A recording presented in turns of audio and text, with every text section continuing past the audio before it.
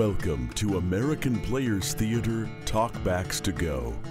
I'm Buzz Kemper, and I invite you to take a walk up the hill with Orange Schroeder and me as Orange chats with actors Jim Ridge and Kelsey Brennan about APT's 2016 production of Eurydice by Sarah Ruhl. We are here to talk about Eurydice by Sarah Ruhl, and I'm happy to have with me Eurydice herself, Kelsey Brennan, and Eurydice's father, Jim Ridge, who doesn't look old enough to be her father, but we'll take it as part of the theater magic. And I wanted to start by mentioning that Eurydice was read during APT's Winter Words, and Kelsey played Eurydice in that reading, and Jim directed it. And I don't think that everybody knows what Winter Words is. So could you tell us a little bit about that and how it factored into APT's decision to do the play?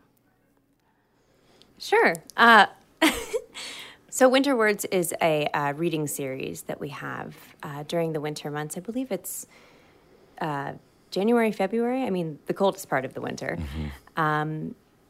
And it's an opportunity for us to read some plays that we're considering for our upcoming seasons, and also plays that we don't know about, and to read them out loud for our audiences, to gauge reaction, to see how the actors feel about the play, and to kind of start a conversation about plays that are kind of on the short list for us.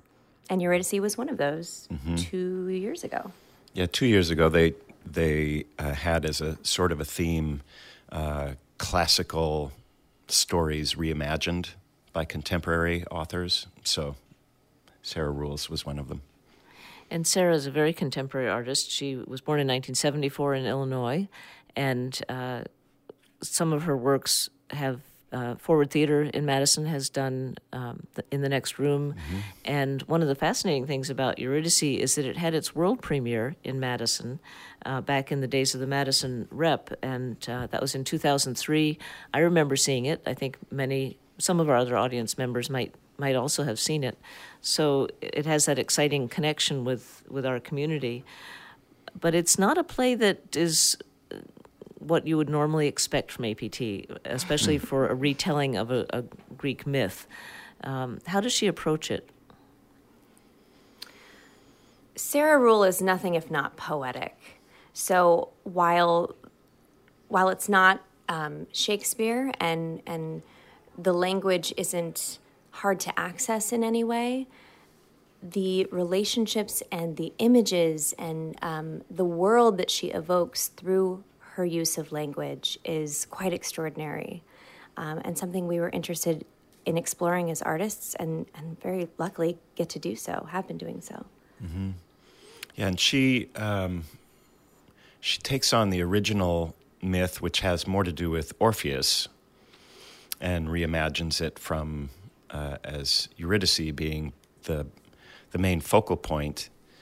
But Sarah Ruhl was also, on a personal level, was grappling with the loss of her own father, and so it ends up being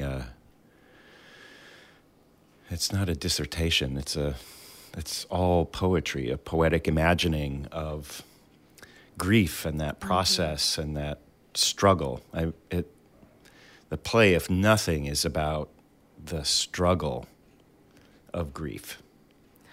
So there's a connection perhaps between King Lear and Death of a Salesman. I mean, we're talking a little bit about fathers this year. Mm-hmm. And you are Eurydice's father.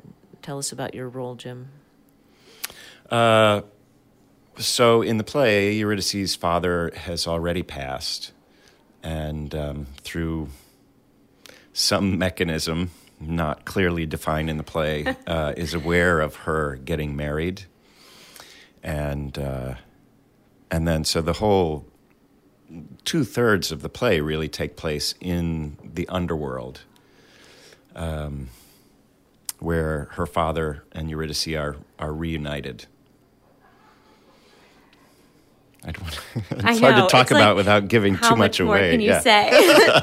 That's a good start. Mm-hmm. Well, and Jim mentioned the play being poetic, and one of the things that I find fascinating is that not only are the words poetic, but the stage directions for instance, what Sarah Ruhl refers to as the second movement starts with the instructions, the underworld, there is no set change, strange watery noises, drip, drip, drip. The movement to the underworld is marked by the entrance of stones. And then these characters that are indeed stones take the stage. We have Big Stone, Loud Stone, and Little Stone. And we're not really used to talking rocks. Have you seen what the portrayal of the rocks, the stones will be? I mean... Yeah, it's been a really interesting process for them to figure out. So there's 3 of them. They move through the play like a chorus. They speak at the same time throughout the play many times. But as actors, I think playing a stone, playing a rock, and thinking of it as an immovable object is a really limiting character to take on. So I think just this week we've watched them play with movement and play with different physical structure, but also kind of take on the idea of being a stone in a spiritual sense, in that in this underworld, when you die, you become this entity that we call stone, and that is something that affects you in your being, in your identity, that you forget, and you really have a very limited vocabulary for what your job is, and it hardens you, in a sense. Or literally. Or literally, yeah. Yeah, I think both. Wow. For our play. And what is the character of Eurydice like? Well, I'll tell you in 90 minutes when you come to see it. But Eurydice is someone who, like Jim was saying, I think is really, really struggling with the loss of her father in particular, with the loss of someone who made her feel the most like herself. And when you lose that person and you lose inevitably the way that person makes you feel, I think it kind of throws you into a tailspin. That's happening at the same time that she's finding real love for the first time with Orpheus. And those two experiences begin to affect one another in strange, poetic, lovely, weird ways. So she is a woman in a state of internal conflict, huge internal conflict, trying to face her own demons and figure out how to move forward. I remember when I saw the play in Madison that there was running water on stage, which was, and still is, rather unusual. But there is the symbolism of water in the play. Do you think or do we know if there will be real water on stage in the APT production? Well, I know they started, the design collaboration team kind of started with having to unpack the poetry of, Sarah Ruhl's imagery, specifically in the stage directions, as you were talking about. And there are certain things that they thought that they couldn't do right off the bat, like have a raining elevator. So then the job became to dig inside the metaphor and to figure out what it is that she was trying to say, and to figure out how to make that metaphor still living and breathing and pointing us toward something greater, something about our universal experience as humans,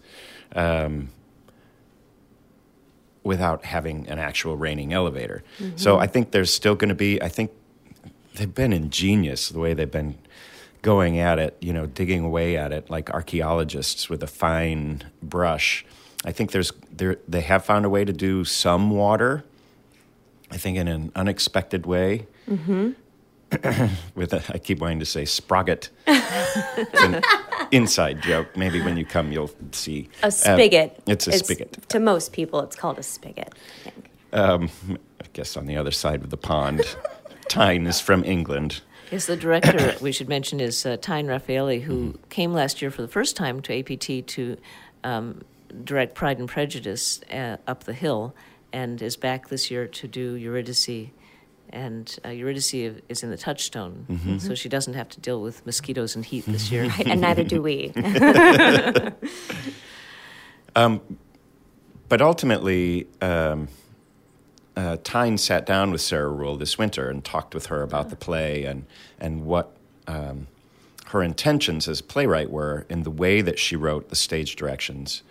And Tyne received her blessing to be able to not co-author, not rewrite, but to investigate and reimagine what some of those metaphors might suggest and what they might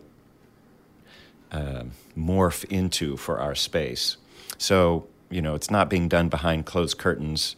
The playwright is aware of it, and it's all, this whole process has been one of very, very respectful exploration of the text and the author's intent to try to get across what it was that she wants to say. And that's one of the advantages of working with a living poet or living playwright. Sarah Ruhl actually started out as a poet and happened to study in college with Paula Vogel, who wrote How I Learned to Drive. And you can see in some of her work, I think, the influence of a realistic playwright, but also of the poetry. And it sounds like this play is particularly focused on the poetic aspect of theater without much realism. You could definitely say that. I just wanted to end by asking about a nasty, interesting man and what that role is all about. That is one of the great mysteries of this play, and I think Cedric Mays, who's playing the role, is just really approaching it very, very smartly with Tyne and figuring out specifically what it is. The nasty, interesting man is a man who appears to Eurydice on Earth, I guess you could say, above the underworld, and then it is suggested through her stage directions that he may be the same man who comes in and says he's the lord of the underworld. So maybe he's the devil, maybe he's a phantom. We'll find out, but he definitely represents some dark energy. The sort of catchphrase has been all along, is this confusing or mysterious? And so all of our choices have been shaped by let's try to make this poetic and mysterious. But not confusing. Right. Wonderful. It's a slippery slope.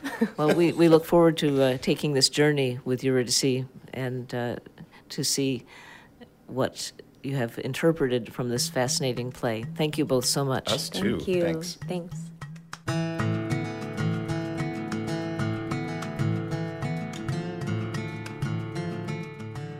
Talkbacks to Go is a production of Orange Tree Imports and Audio for the Arts. Your host is Orange Schroeder. I'm Buzz Kemper. Our music is used by permission of the artist. Please find us on iTunes and YouTube under APT Talkbacks to Go. Thank you for listening.